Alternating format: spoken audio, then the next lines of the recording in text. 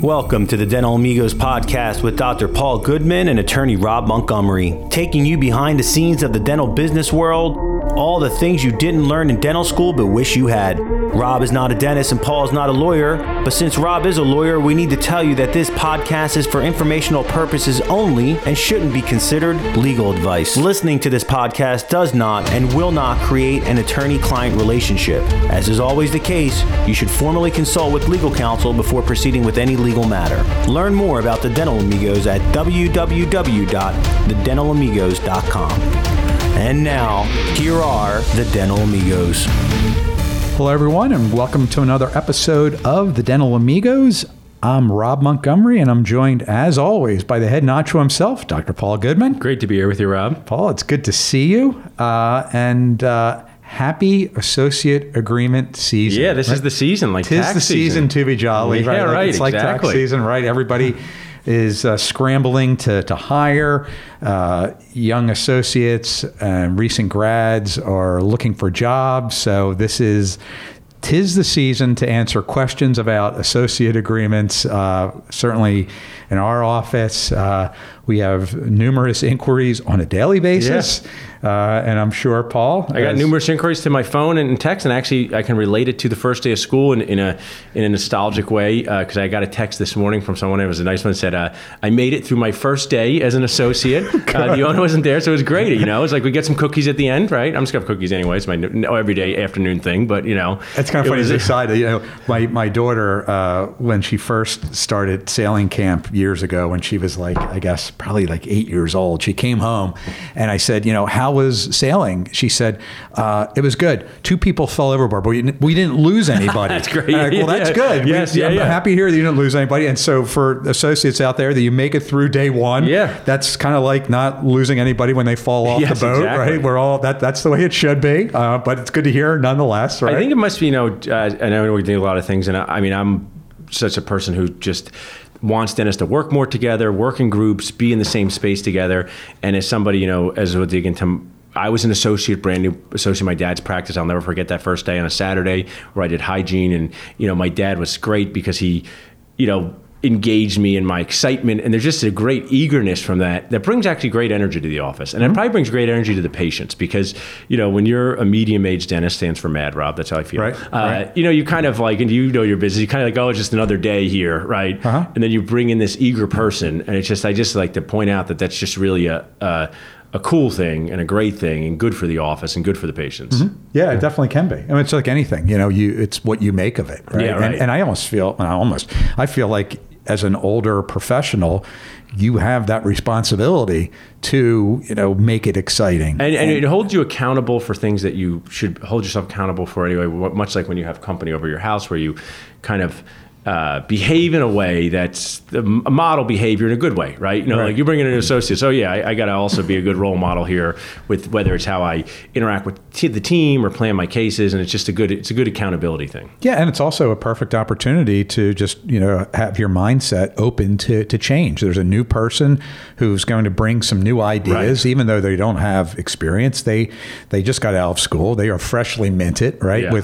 With hopefully, you know, clinically the skills and whatever, you know, is the current technology and current, you know, best practices. And you should really need to embrace that and realize that things are changing and people are changing. And it's a tremendous opportunity to continue to evolve yourself. You know, we've talked about this in different contexts, you know, truly as a mad dentist and then a sad dentist, which is the next cut, dentist. That, you know, you can be happier if you continue to evolve and continue to do new things and reinvent yourself and your practice.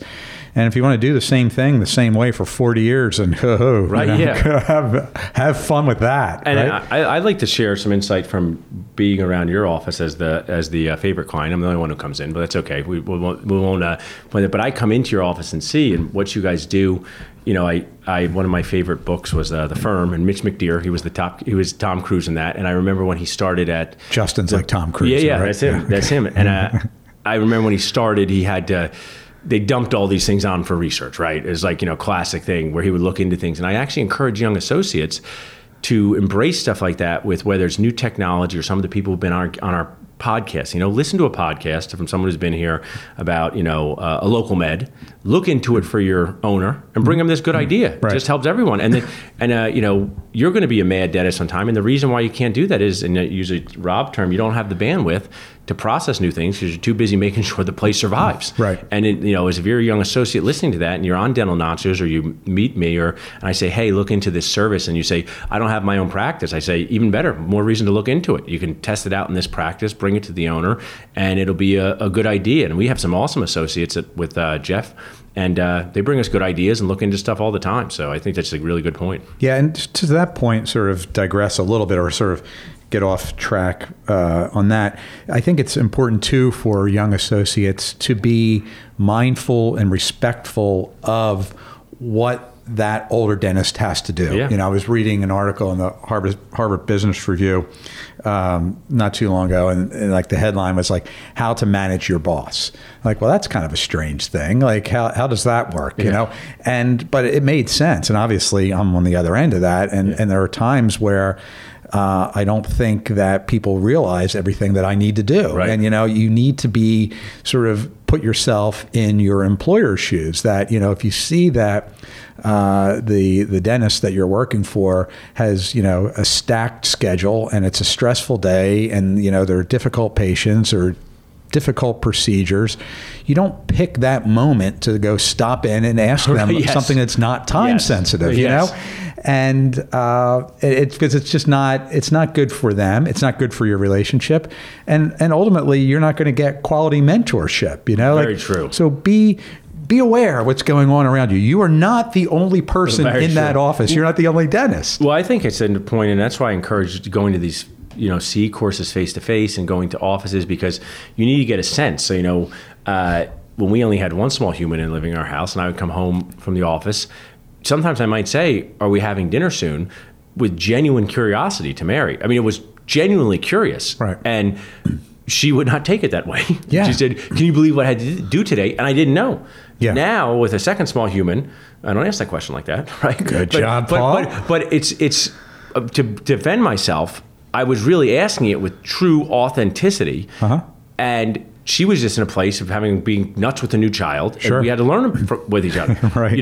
And that's part of the associate owner relationship. And what I would encourage our listeners to do, I'm going to try to do this at my office, or Jeff, is get your voice memo. No, don't violate HIPAA. Definitely not. Linda Harvey will accept. But you have to get your voice memo on your phone and follow your owner around.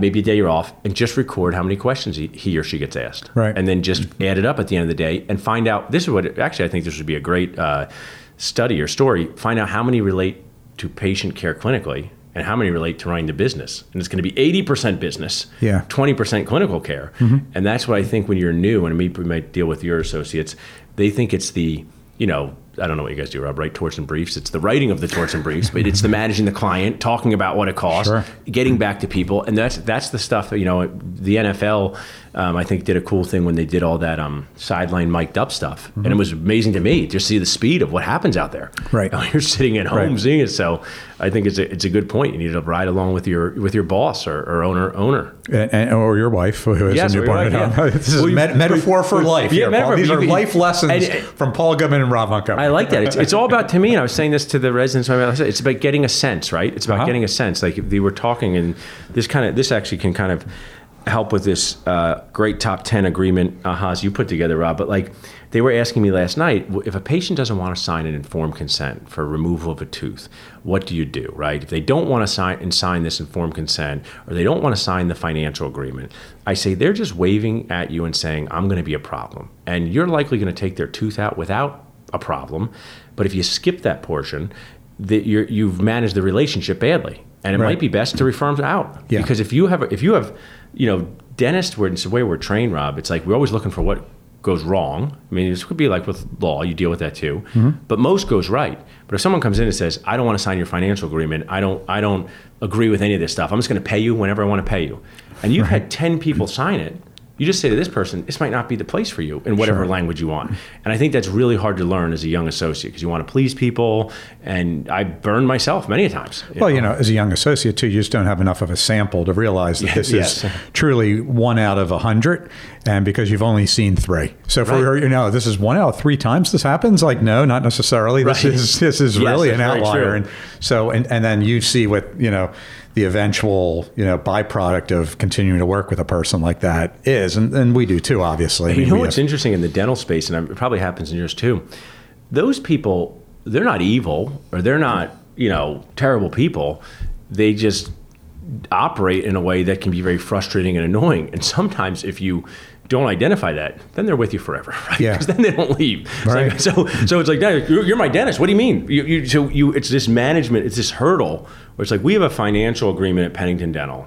And it's one, I developed it like 10 years ago. And it's just, it's like kind of ages us, or like a litmus test. I don't think anyone does the litmus test anymore. But like, where you stick, it's like, if someone doesn't want to pick one of those 3 options and they want to pay you $20 a month for the rest of your life, they're going to say, it's never going to work out with that patient. Yeah. And I've regretted that. That's the purpose of this podcast in life, is to share some things you would have done differently. Right. Yeah. Which is a good segue to, like, if people are listening, probably wondering, what is this episode about? Where is this going? Right. So today we're going to talk about sort of things for associates to look out for and practices with associate agreements. Paul, as you mentioned, I've got a top 10 associate agreement ahas that I did for an event that you hosted a while back.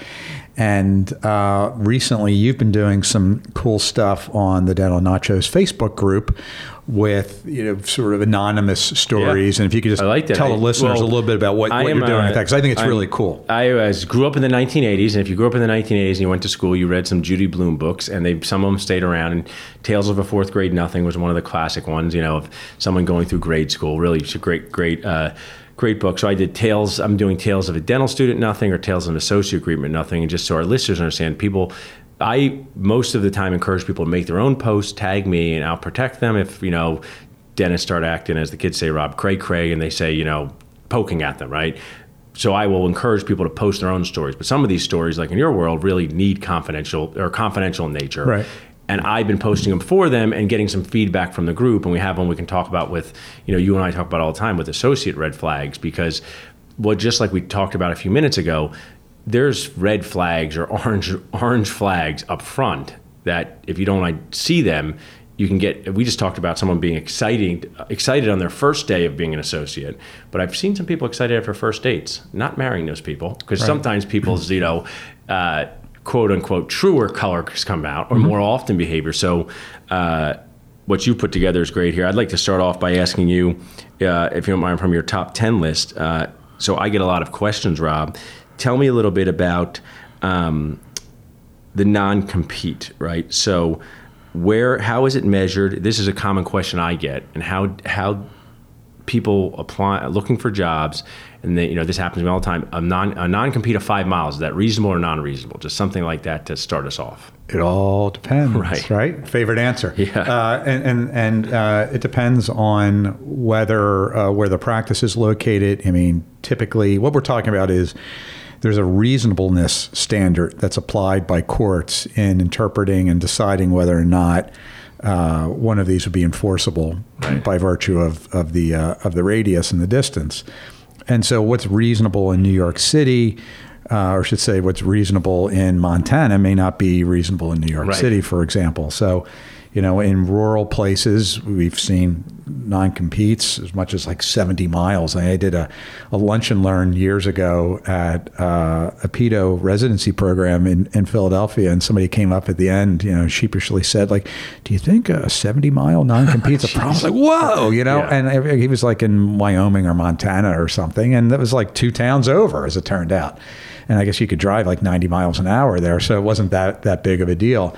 But so you really, but in more populated areas, like New York City, a lot of times we'll see that non-competes are expressed in a number of blocks, 20 or 30 blocks. Philadelphia, we look at a grid from like river to river, Schuylkill River to Delaware River. And, it's like amounts to be about like a 1 square mile area, maybe a little bit more. So it really depends on where you are. But, here's the thing. When you talk about enforceability of non-competes, what you're talking about is whether or not a judge in a trial will rule in your favor. And we're going to talk about this probably in a couple different contexts today. No young associate wants to get to that point. And it drives me nuts, Paul, when I see on Facebook groups, 2 things, or blogs, two pet peeves for me. One is where people chime in and talk about whether or not it will be enforceable without seeing the agreement, without knowing really even where the practice is, right? Yeah. And so they'll put in their 2 cents. And the next thing is, as I said, people saying, don't worry, it won't be enforceable, because that is a very, very expensive piece of litigation, and to say that it's not enforceable means you won the trial. And to win the trial, you may have spent 6 figures in legal fees to quote unquote win. And it's just not good advice to say, don't worry about it. Well, a couple of things, it's such a good point. So I actually did a CPR certification recently, and the teacher of that was amazing because he actually was fun. It was at 6 p.m. and he said, hey guys, I'm like, it was great speaker. He goes, I'm two-time Johnny. And I'm like, right off the bat, and I got your brain. You're like, what does that mean? He goes, anything I say 2 times is important.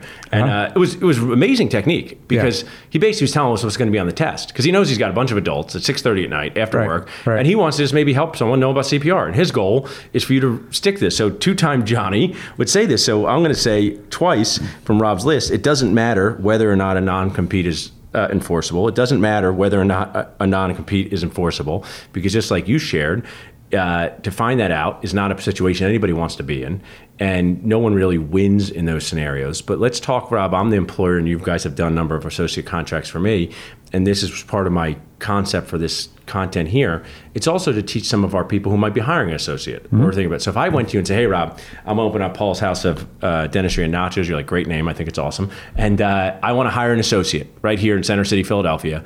And I've been on Facebook groups, Rob, and I want to have a 5-mile restrictive covenant. I want 5 miles. How do you help manage my expectations as someone who's working? I'm hiring you. A lot of different ways to look at that. Okay, so first off, 5 miles, that's definitely aggressive in Center City, Philadelphia, where you might be talking about a mile, even 2 being a lot. Yeah. More protection than you probably need. But it really, there's a few things that are coming into play here. Even if you said, hey, I want to have this 5-mile non-compete, I might say, well, you know what, Paul? That might be a little aggressive. You may scare some people away. However, I've seen enough times that people will sign just about anything, sometimes young associates that you put in front of them. And I think some people make it to us, and they're the people that realize that this is important. Right. But way more people just sign these things without even looking. And that's not a good idea. But what I would say, Paul, is, it's probably not going to be, it's on the aggressive side. It may not be enforceable. However, in order for it to be found to be unenforceable, that means the associate's going to have to spend $100,000 to go through the litigation. And here's the kicker. If they have a non-compete, even if it's quote-unquote unreasonable or quote-unquote unenforceable, if they go to a bank to get a loan to buy a practice or do a startup, they walk into Bank of America. I guess nobody walks into Bank of America and says a loan, but let's just pretend. It's like the old days. The old days, I'm here for my loan. Guy goes in with a straw hat and takes his hat off, and they hand him a glass of lemonade and say, what can I do for you, Dr. Goodman? I want to start my dental practice. Well, I'd like to get a loan. Well, come right over here, So they walk in to Bank of America and they say, well, I want to have this, I want to get this loan. They say, okay, well, do you have a non-compete?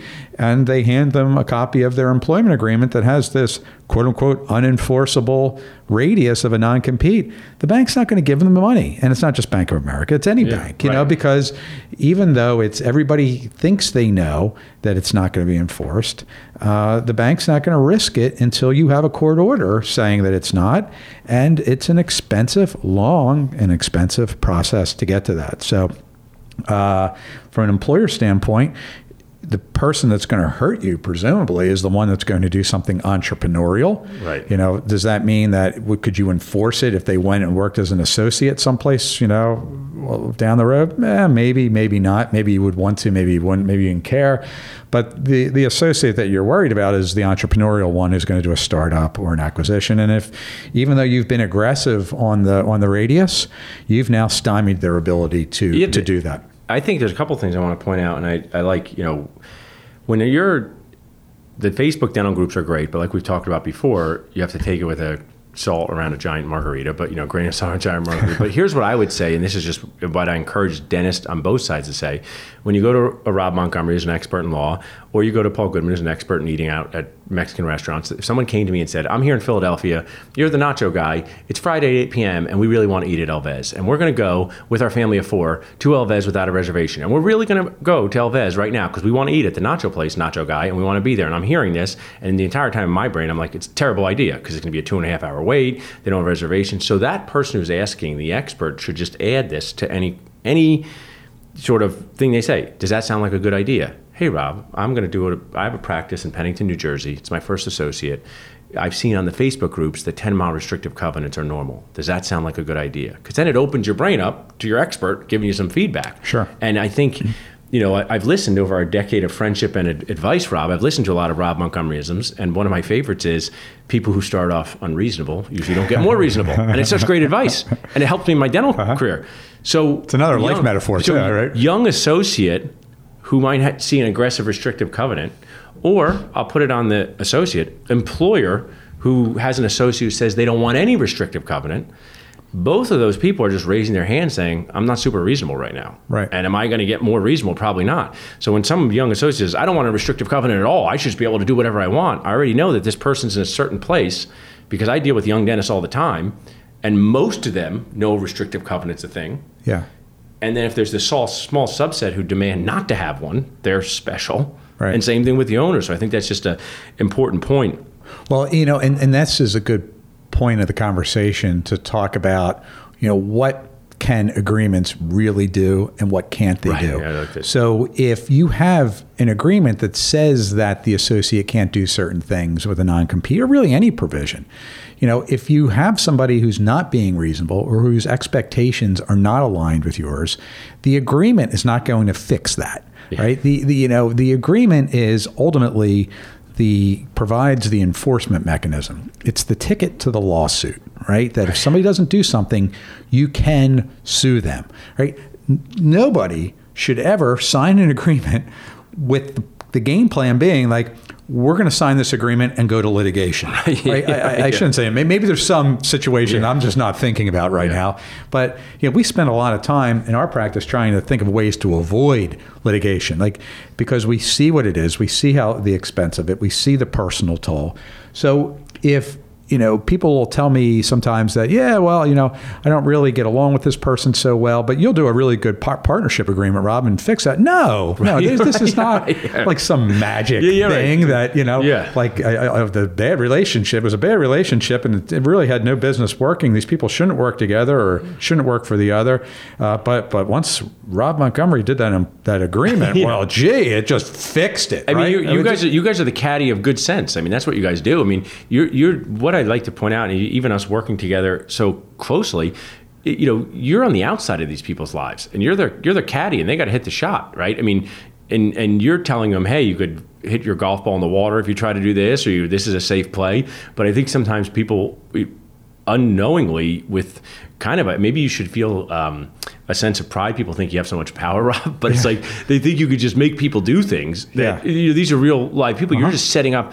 You're setting up shared understanding, which is just like our informed consent.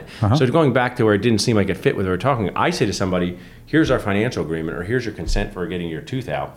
And that's shared understanding. And it's not so that I'm preventing them from suing me or they're trying to sue me. It's so at that point we have shared understanding. And when people say, I don't want this at this point, it's a bad start. And you can't go back and hold some piece of paper up and say, yeah, but you signed the consent form. That never helps. Right. Or you signed the financial agreement. I mean, it's just shared understanding. Right. And those documents just become Exhibit 1, and in the trial. And that's not not a good place to be. But that gets us to another point. We're really kind of going off topic. No, we're not going off topic. We're diverging off the topic. This is the topic. There is no topic, right? That it's important to really just have common sense. And when you see red flags, run away. And or I should say, maybe you don't run away when you see one red flag, but be careful. And if you see too many red flags, then you run away. And it's just like anything, whether you're talking about a practice transition, an employment relationship, anything. There's so many people that we see that just overcommit to a deal or to a situation, and they put these blinders on, and it's like, there's just like, it's almost like the Hollywood, movie cue, the inferno on either side. Like everything's up in flames, and they're just looking straight forward. I'm like, well, this seems okay. No, this is not okay. It's such a good point. I'm going to talk with Mark Casas later tonight, and him and I, when he was here for the Dentist Team Boost, had lunch, and I started off my lecture to the residents last night, and the most important thing I can tell you guys is be willing to think in a different way. And what that means is, and from us working together, I've explored practice transitions where I've invested time and money and energy and hours, and I know the entire time that it might not come to fruition, and I'm okay with it. And I don't waste. And if you want to be in this dental space, that's how you have to be, because everyone, if you talk to a dentist who's playing football and say, am I going to lead the game the whole time? And in the third quarter, if I'm going to be down, I don't want to play. I'm like, you don't know until you get to the third quarter. Yeah. And, I just use him as another multi-practice owner. And that overcommit is such an important part, because this happens from square one, and some of it's are just toxic training, Rob. This happens when an associate brings me an idea for a job, and I can tell already they don't want me to tell them anything bad about this job. Yeah. And I will tell them, but it's just better to have some mental flexibility in saying, does this sound like a good idea? Does this make sense? And sometimes say, yeah, it makes perfect sense. They want you to work 2 Saturdays a month and they work the other 2 Saturdays. Perfect sense. Mm-hmm. So your choice right now, associate, is to work with this owner who works 2 Saturdays a month and wrap your mind around 2 Saturdays, or just not work at this place. But trying to get them to, change their Saturday policy, that's not going to work. Right. If they said, I don't know, I get paid 20% of collections and no minimum, I'll say that doesn't make sense. Right? So it's a key point with the overcommitment. Well, and that also raises another interesting point, which is, what things as an associate can you really expect to change in an agreement? Right. And our philosophy generally is like, let's find some things that are important, focus on a few key points from an associate agreement review if we're on the associate side, and we're not going to rewrite the practices agreement, even if sometimes, and let me say, Paul, we see some real pieces of dung, man. It's crazy. We're fortunate that we have exposure to such a wide range of quality of employment agreements. There's some stuff that totally deserves to be rewritten. But even in those situations, you have to be mindful of what you're actually asking to change, know, and when we're on the employer side, even though our agreement is a complete masterpiece, right? Right. Yes. Sometimes we'll see something come back, and there's another lawyer that just, for the associate has totally redlined everything, changed, the defined term, added different provisions, put in an arbitration provision where there wasn't one. And it's like, whoa, and we see this in the legal profession, and I'm sure people that are mads and sads out there that have worked with lawyers and gone through deals have seen this over the years. And it's kind of like what gives some lawyers, some lawyers do and gives all lawyers a bad reputation, is just changing things for the sake of changing things. And it's like, did that change really need to be made? And if the answer as a young associate is no, then you shouldn't be asking the employer to do that. I mean, I'm going to, you've heard me say it's such a great TSD, that's so dentist, and I'll maybe I make TSB, that's so barrister. Is that what you guys are doing? Because I have to say, remember, Stephen A. Smith has this thing, Come On Man. I think it's him. Uh-huh. And part of me, it's like, when I see this with attorneys, and even though I'm an attorney, it's like I feel like you guys should be each other. Like, come on, man. Like if I gave a treatment plan for Rob with 3 crowns and 2 root canals and 1 implant, and someone gave something that was ridiculous, I'd be like, come on, dentist man. Like, you went to school too. Like, it's just like, you're making it too crazy, right? Yeah. Like it's insulting. I feel like they're insulting themselves as they're trying to insult you. It's like they're insulting the whole thing you went through. Right. Where like a licensed attorney has come up with this thing, and the other licensed attorney basically said it was made by Daphne, right? Yeah. And it's just, and if that helps, I don't know how many attorneys listen to this podcast besides your associates, Rob, but if that helps, like, probably none. That's really like a bad look in front of the dentist client for everybody, right? Yeah. Like, even if your attorney's great, like a Rob or a Justin or Anna, it's a bad feeling for the space, right? You know, it's like, bad. You know, well, it's just like you have to control, your representatives. And that's what you say. Yeah, you were going to say who you hire represent. You said this to me, and it's say who you hire as a representative of you, whether it's a practice broker, an accountant, and totally lawyer. Yeah, right. You have to keep them in check. I mean, you have to defer, and there's that fine line between being deferential to the things that you don't know as much or don't have the same expertise, but some common sense. Did we really need to change? Make 20 changes to the document to change, something that was singular to something that's plural now. And electronically, a lot of times those changes can be made quickly and efficiently. But it's just bad. It's just bad spirit, man. It's just bad for the mojo of the whole thing. But people will come to us though, and we'll get that, and it's like, I'll look at that. I'm like, this poor associate has just paid somebody a lot of money to basically just like take this job away from them. You're not going to get the job. They're doing it for themselves. That's what always bothers me. I'll use an example our dentist can understand now. So when you get a crown, it can be made out of porcelain and metal or zirconia. Right now, zirconia is the most popular. So it's like you get like a blue shirt from Lacoste or a red shirt from the Gap, right? If we were talking about it, I don't think you would get overly dramatic about the red shirt from the Gap or the blue shirt from Lacoste. You might say, oh yeah, this is more popular. Some of the attorneys, I can tell, like, they over-dramatize a point that us as the layperson can't understand. But like, if as a dentist, we don't understand, like, if your dentist came and said, I like your treatment plan, but I would do a zirconia crown, I'd be like, okay, fine. But if he started yelling, how dare you recommend zirconia when I do porcelain fused to metal, it's too much drama over a point that will make the agreement or the case go well. And that's what I try to learn from you, because that's how, like, you can use that in your dentist speak if you want. Because you say, this is like a zirconia versus PFM crown. They'll get that in 2 seconds. Right. They'll say, oh, they both work. One's old school, one's new school. But sometimes the attorneys will put a lot of energy around it, and you're like, maybe this is a giant deal, right? So, I think that's an important point. Now, let me ask you another one, Rob, here.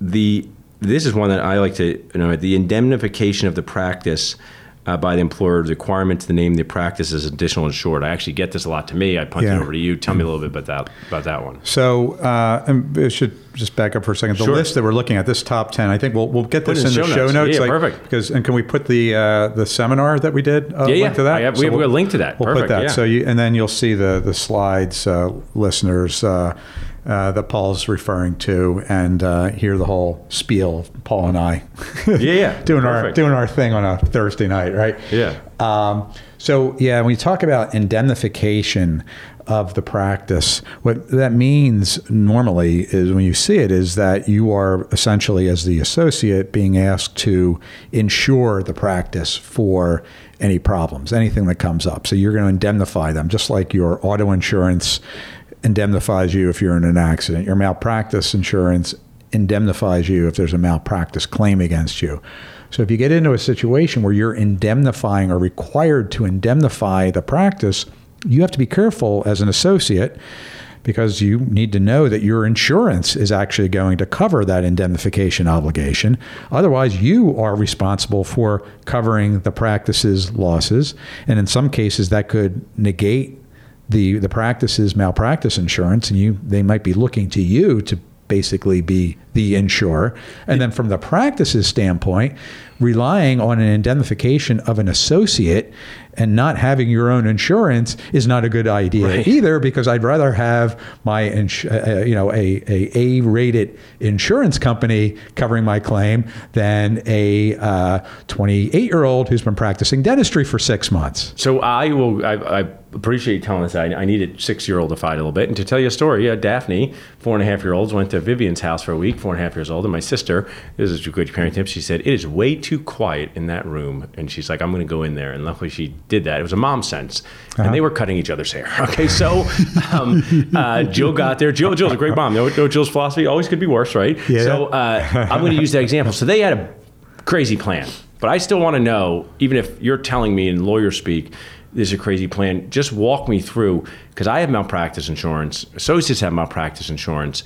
What is the goal of the practice, even asking the person who's like, is this for malpractice care-related things? Is this for billing problems? Is it for all of it? I mean, I'm just really curious. It all depends, on what the agreement says. I mean, what we're talking about here are really indemnification for malpractice claims. Gotcha. That's the big one, because there is an insurance product for that, and failing to rely on that insurance product or failing to manage that right can be problematic. And I know for both sides. It's not in your exact lane or my exact lane, but I'm just curious, will the insurance companies, it seems like they would reject that request anyway. A lot of them do. Yeah. Some just out of hand will not provide additional insured coverage for somebody that's in an employer-employee relationship. Some of them will, and it's like additional money. Gotcha. So you have to pay a premium. You have to pay 25% more or something like that. Sometimes when people do the nonsensical independent contractor, gig, which, my thoughts on that, don't recommend it. Then that situation, sometimes insurance companies will issue the additional insured coverage. So it's really something that you have to be careful about. With any agreement, Paul, whenever you see the word indemnification, that should be, I guess it's not a red flag. There's a question should pop up, what am I agreeing to do here? That's a serious commitment that kind of comes along with that, and a serious obligation, and could be significant liability. So you have to know what that means to you, and, effectively if things were to play out, would you have financial loss? Is it something that's insurable? You have to understand what you're on the hook for. And that's a classic thing that you play tennis with the other attorney when you're looking at an employment contract, and that's a perfect example of it for two-time Nacho here. Awareness is important. And that just falls under your comment there. To go to what we're doing on Dental Nachos with the Tales of a Social Agreement Nothing, one thing I always like to share is, which is going to happen more and more because we have, which is great, we have so many female dentists, is the new mom scenario where they go back to work and they have to pump during work. Right. And this dentist here was not given a place or time to do that. And this is, I think we're going to do a good service to our listeners, because this is a question that everybody has. And I believe Rob wants to get right, but they're just not sure. And we'll walk through this a little bit, because I've been this, okay, Rob, I have an associate coming back. She's going to pump. She's had a baby. She's going to pump. And she told me that she needs 2 20-minute breaks a day, and we work from 9 to 5.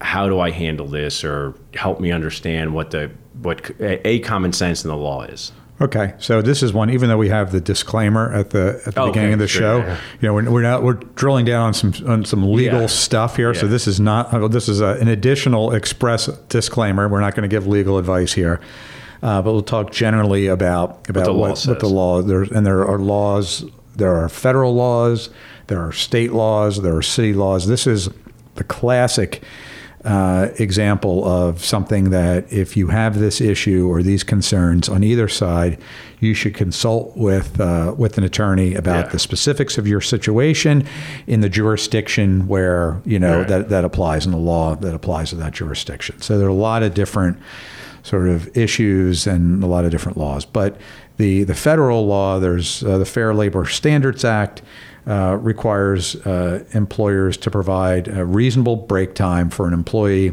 to express breast milk for her nursing child for 1 year after the child's birth, each time such employee has need to express the milk.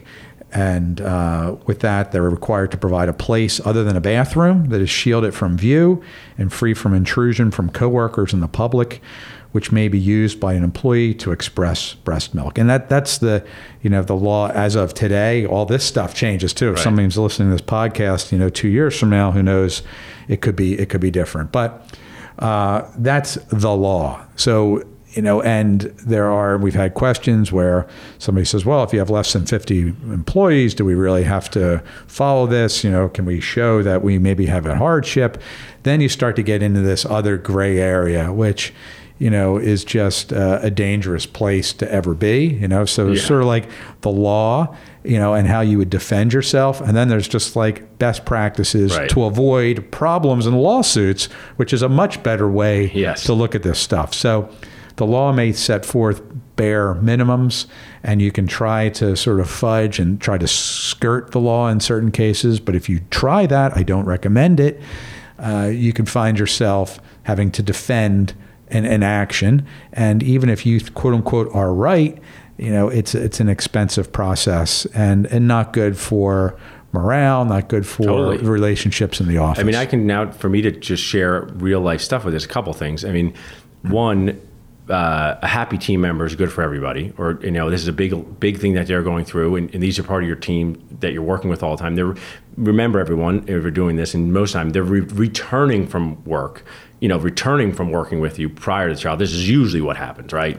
Usually, I know there's also laws around this, but usually people are working somewhere for a period of time, have a child like us, like a hygienist, and then come back to work. So we're excited to have them back. But I will admit that it's tough to figure out with an office schedule. So some of my advice is, if this is happening to you on employer side or employee side, at least start to make a game plan for it, because you're going to need a game plan for it, because there's definitely the law, and there's also how it fits into your day. Right.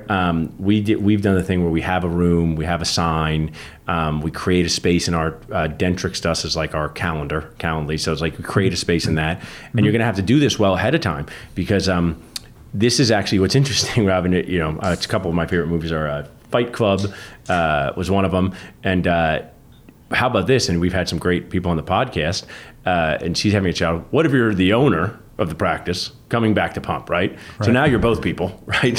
So you're not going to sue yourself, but you have to solve the problem, right? Yeah. So I'm sharing with you, like, this is more of solving the problem of this person is going to need, the new mom's going to need probably two segments of time throughout a day that fits into the office schedule to do this, and you have to plan around it with the understanding that it can't be the bathroom, and you do need to create a space for it. But this is a really important point, because some associates have been in scenarios where they don't get this, and it's just a miserable scenario, because sometimes the owner is even on site in those places, and there's really nobody to quote unquote complain to. Right. And the other thing I would point out is, it's in everyone's best interest for the schedule. You have not had the pleasure of coming to our dental office, Rob. You don't have to be a patient; just come and enjoy the scenery. It's great. It's an insane place. It's like a circus where the animals. I've seen the pictures. Yeah, the animals don't try to eat you; just annoy you to death the whole time. But it's just a lot of stuff going on, and anything that happens with that schedule is going to impact everybody. So if you're about to go out on maternity leave, you'd be telling people before you go out, because in this world with hygiene visits being 6 months in advance, 4 months, 3 or 4 months is no time. So I think it's a point that's often overlooked, because if you think about it, most of these owners are male. And the time of dental school, my dad's age, and I was just 90% male, and now we have, which is great, 50 female. Right. And I was on a Facebook Live recently, and this is a twofold problem. I mean, we're talking about the pumping breaks is nothing compared to what do you do with that job when the person's out on maternity leave. Right. How do you get coverage when it's the dentist as the owner? So I think this is a important point, and that's just if you were advising an associate or employer on this, or no, we can't give legal advice, but just to use what you said, best practices or common sense. Yeah. Oh, absolutely. I mean, because you don't, it's like the non-compete discussion, to say what you can have a defense to a lawsuit if you do certain things, like, you want to try to avoid that. It's sort of like, we tell people, to avoid the appearance of impropriety, when we're talking about non-solicitation and things like that, because you just don't want to get into this situation where you have an expensive piece of litigation. And it's the same thing with this stuff. These are, there are things that you can kind of come up with and trump up to try to defend a lawsuit if it happens, but you really want to just try to avoid that whole thing in the first place. Yes. It's just not good for anyone. And I think, from an associate standpoint, and it's hard to really gauge that this is happening, but, do you want to work someplace where somebody is trying to skirt the law in this regard? They're not taking care of people. And I think the Facebook post that was sort of the most recent one that we're talking about here is a situation where a young dentist is working in a practice with an absentee owner. Some like non-dentist, unlicensed owners are involved. And that's it's not a good situation. And I don't know enough about that situation either. And just see what you posted, but there may have been other red flags that this person should have seen before they took the job. They admitted that. That's what I've said a lot, and this is as this season, and I want to get to one more important point, but it's a lot like dating, but. We are not young and hip anymore, Rob. We're medium age, but like there's. Hey, speak for yourself. Dude. Yeah. I'm not dating, but I'm certainly young. I'm not young. I'm hip. This falls. You can't. And this is one of my 2-time Nacho things. You can't ghost a job. You can't ghost a job because if you go on a date with someone in 2019 or 2 dates and you decide this isn't the person for you, some people just ghost them and never contact them again, and then that people just go on their merry way and they start. But you're hip saying the whole ghost thing. I know the Paul. ghosting. You're cool. Man. But then they just go on their merry way and they're having fancy cocktails with someone else. No one matters. But if you're in a job, you can't do this. So you can't get another job that easily. So it's so important to just really dig into this up front because when associates say, if I don't like this job, I'll get another job. I go, what if you can't get any? Like, what if the season passed and everyone has jobs? So that's why it's just so critical. And the other, kind of imagine getting married. Like, and this is a rotten relationship. I'll get married, and if it's not good, I'll just get divorced. No. Well, you walked me into this thing perfect. Mary and I watched a show. It's pretty ridiculous, but it's funny because the two actors are comedians splitting up together, and the whole concept is this: they want to get divorced. But they can't afford to move out of the house. So they got to live in the house together. Yeah, and one lives in the garage. Right. But this is dentistry. Right.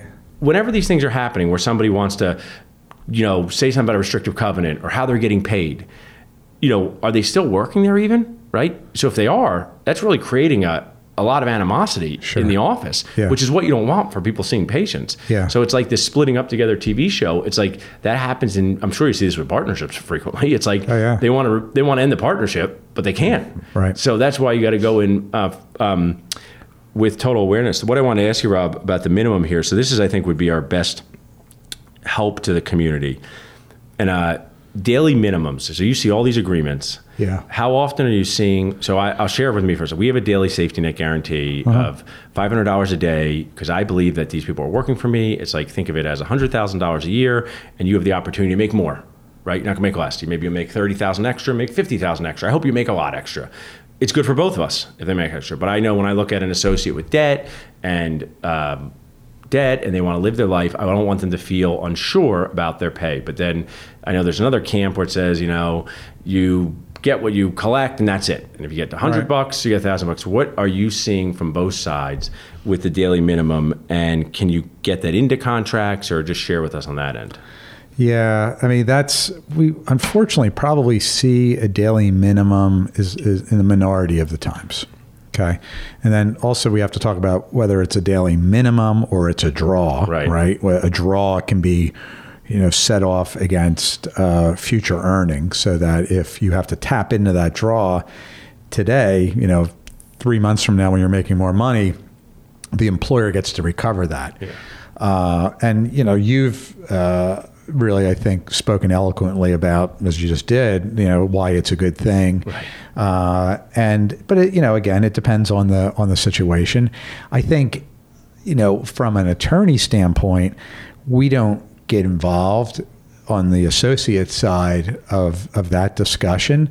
We leave that to the associate to have a discussion about the business points commonly, because otherwise, if we get too involved with those discussions, then that the legal fees get out of control. Right. So, we like to see our clients really kind of cover the business issues to the extent possible before we start reviewing the actual agreement. Yeah. And so, but it's not unreasonable to ask the practice for that commitment, and then see what the practice says. And if they don't have enough confidence, the practice, in the amount of work that they have in this situation to commit to $500 a day, then that, I'm not going to say it's a red flag. It's definitely an orangish But see, flag. I think, Robin, we're sitting here now, we can put on our business owner fedoras. I brought mine.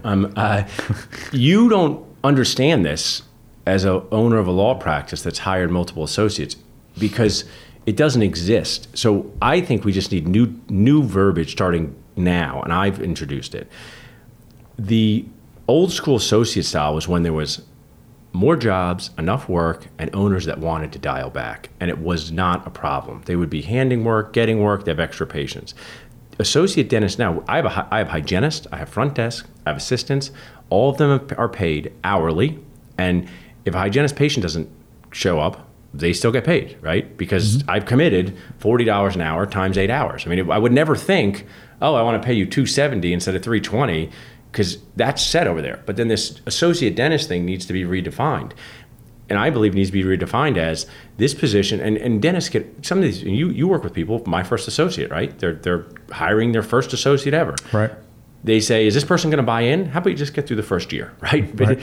And think of a 12-month period. Think of it like an investment in anything in your office, CBCT, CEREC, anything like that, and say, I'm going to commit $100,000 to this endeavor. This is what I'm going to do, just like you do in law. And after the end of 12 months, we're going to see how it goes. And I think it should be spoken of as dollar plus bonus. That's what I was trying to say. We say like $100,000 plus twice a year, there'll be either a bonus or nothing. And it would just reframe the whole thing. It would take pressure off the associate. It would take pressure off the owner.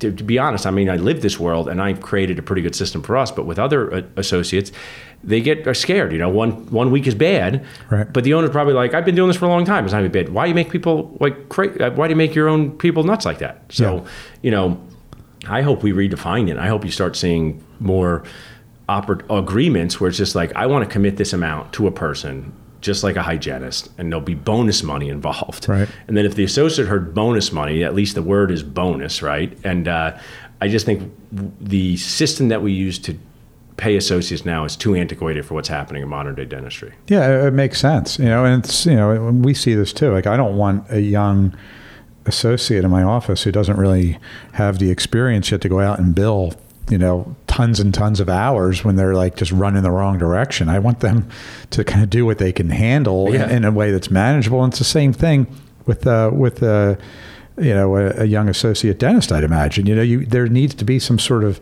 period of time where like they learn, they're mentored, and they kind of get their feet on the ground. And you don't necessarily want to encourage them on day one to start cranking it out. Like, you need to crank it up, but I barely know what I'm doing, Dr. Goodman. It's too bad. Crank it out. I just thought of something interesting, Rob. Maybe we could start to do this because you're such an expert in wine and you do wine pairings. I was just going to say this podcast pairs well with our case acceptance podcast, because what I'll share is these associates don't have relationships with patients, and you just have nostalgia seasoned dentist or mad dentist. You were the same way as them. Patients didn't know you, and nobody sits across from a new person and says, yeah, I want to do $2,000 worth of work. So no matter how good they are or how fast they are at what they do or how good they were in school or residency program, they're coming into a new space, and it takes a minimum 6 months to even start developing patient relationships, and then sometimes a year or more. So for you to kind of put it on, well, you have to kill what you eat or figure out what to do, it's just totally unfair. I mean, it's then you should. I mean, I do this with my coaching all the time. People, and it's good. I'm like, you're not ready for an associate, and they kind of say, thanks for telling me. Yeah, because they only want the good parts of it. Right. So it's like it's a conversation I think so important to this, because it's bringing the bads, baby age dentists, the mads and the sads together, and both of us live in this world every day. Yeah, talking with these people. Yeah, and look, a bad relationship is not good for anybody. And even if you quote unquote are right, the quote unquote right one. It doesn't make the situation better. It just makes you right, and that's not a good place. I've been in those arguments in my family. Didn't feel so good at the end, right? So it's with Mary. So we all know that, and I'm sure she's had the same way. I'm right. I won, but your face doesn't make me feel like I won, right? Yeah, so it's like and these are people. Just as you're up, like we're working on people. Our clients are people we're working on. Yeah, they feel this energy. Sure. When you walk into a place, you walk into somebody and they've just had a big fight in their family, you feel it, right? So it's like, I'm not sure if there's a shock crowd. People, they don't like to see the dentist already, right? So we have to put on this Broadway show nobody wants to see and nobody wants to be there. on our best days. So, it's tough. You can't let that stuff creep in. And there's no place you can really retreat. Like here at the Montgomery law firm, everyone has their own offices, and people can go and shut doors, and they can go and work on other projects. It's like, you and I have been to many meals together. Dentistry is very similar. It's all on stage. Mm-hmm. You're at a restaurant. It's all happening there. Yeah. There's no place to retreat to. So yeah. No, that's a good point, Paul. So we'll have to dig into some of these a future one, but these are great tips for our listeners, Rob. And just to kind of review, we have the non-compete, and it doesn't matter whether it's enforceable or not. Right. I think that's key. The daily minimum, indemnification, are doing things that make sense, best practices with the pumping. Mm-hmm. Anything else on your mind, Rob, to add in? Yeah, I mean, I'll say this. This is kind of a sort of a quasi-legal, quasi-common sense point, which turns out on my top 10 list is number 1. Okay, right? Gotcha. I think at the time I did this, I was probably particularly passionate about this issue. But I think, this is a contract, and I say this is a contract, and damn it, it's important, right? And people that have heard me speak, the Einstein Residency Group, for one, have probably heard me speak, a whole lot of times, right, Paul? But anybody that's heard me speak is a young dentist crowd and has heard me say that these are agreements, and they are to be taken seriously, and I think what young associates need to be mindful of is that the playing field is changing. This is you're now entering a different space in your life. Right. So you've probably made it to this point without ever signing a serious contract. When I say a serious contract, I mean one that's going to have a significant impact, the language in the agreement having a significant impact on your livelihood and your future. And one that is negotiable and one that has a lot of variables. Up into this point, you've signed apartment leases in college or in dental school.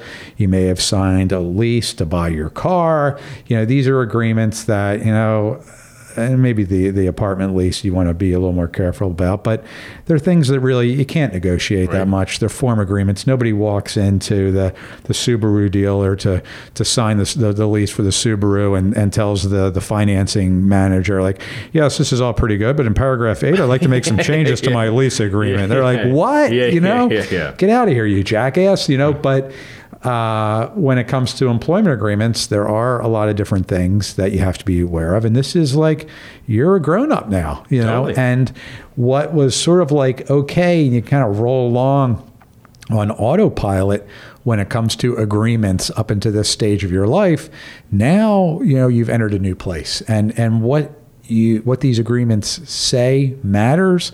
They can be impactful to how and where you will be able to earn a livelihood. And, people have spent a lot of time in going through college and dental school, a lot of money. You've taken exams to get the license to be able to practice this profession. And you have to take that seriously. Right. And this is all about, this is the manifestation of that. And you just have to be careful. You have to be aware and realize that, this matters. We do see people that come to us after the fact and they've signed bad agreements that sometimes they don't even read them, which is just nuts. Right. And we see the aftermath of that and the impact that it has on their ability to buy a practice or do a startup or become a partner or take another job. And they just had no idea when they signed this agreement.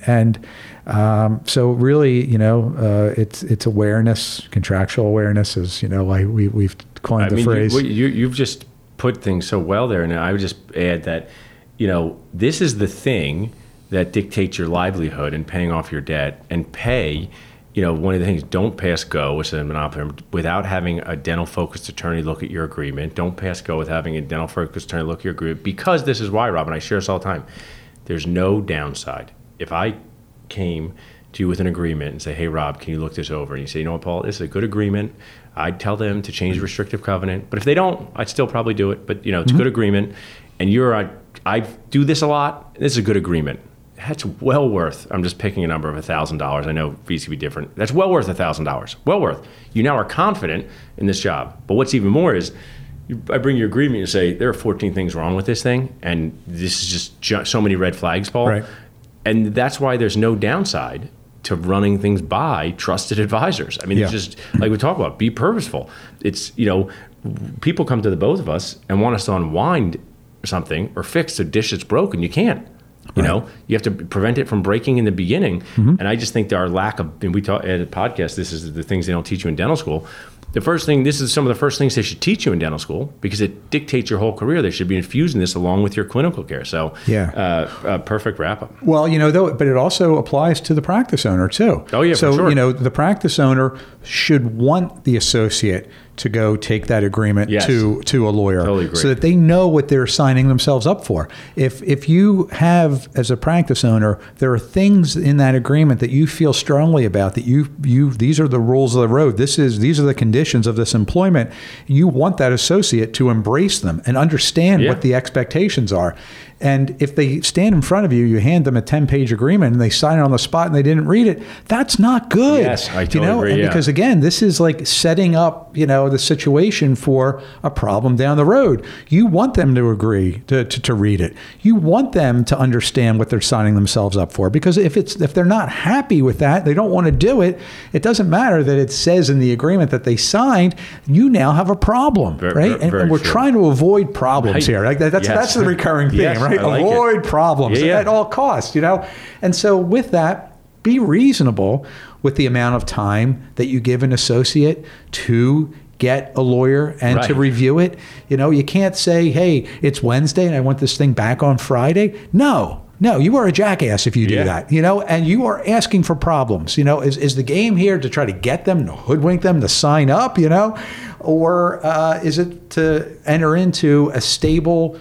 relationship for the foreseeable future? And it's just saying if you're an associate on some of these dentist dates looking to work at this office and you like it, say, is there a contract that I could run by my dental focused attorney, see what they say? Yeah. And some might say, this is my first associate, how do I get one to do that? And maybe you have to help them. I've helped both. Some will say, oh yeah, we have the standard agreement, everybody signs it, red flag off no such thing, right? Yeah, but maybe they've run by you and it is a good one. I might accidentally say, it's our standard associate agreement, but I've had you guys do good ones. And if they brought it to attorney and say, this makes sense. So, bring that by the attorney. Or if they say, you don't need a contract at all, that's another red flag. So these questions are stuff you need to ask. Yeah. So, And if an employer says, no, you can't have the agreement reviewed, that's a huge red flag. Yeah, just don't take the job. No, there's a problem there, and that falls under the heading of, unreasonable people don't become reasonable over time. That is not a place that you would want to work. It's your overcommitment, and the classic Kenny Rogers, hold them or fold them. You just got to go into it with that mindset. You can't go into, I'm committed to taking this job and I'm going to ignore the red flags. Or on the other side, associates, or I'm not committed to taking this. You got to go in, play the game, see what makes sense, and make the next best decision. Yeah, and so on that note, 'tis the season. We should have some sort of like associate agreement season carol. Yes, that we make could one do. for next time. We'll spare everybody, and Paul and I will be singing and drinking our eggnog right by the fireplace. The season, tax season, holiday season, associate season. Thanks, Rob. Thanks, Paul. Thanks for listening to another great podcast with the Dental Amigos. And don't forget to tune in next time to have the dental business demystified. If you're looking for more information about today's podcast, you can find it on thedentalamigos.com. If you're looking for Paul, you can find Paul at drpaulgoodman.com. And if you're looking for Rob, you can find him at yourdentallawyer.com. This podcast has been sponsored by Orange Line Media Group, helping dentists and other professionals create content people love. Find out how we can help you take your business to the next level at www.orangelinemg.com. Till next time.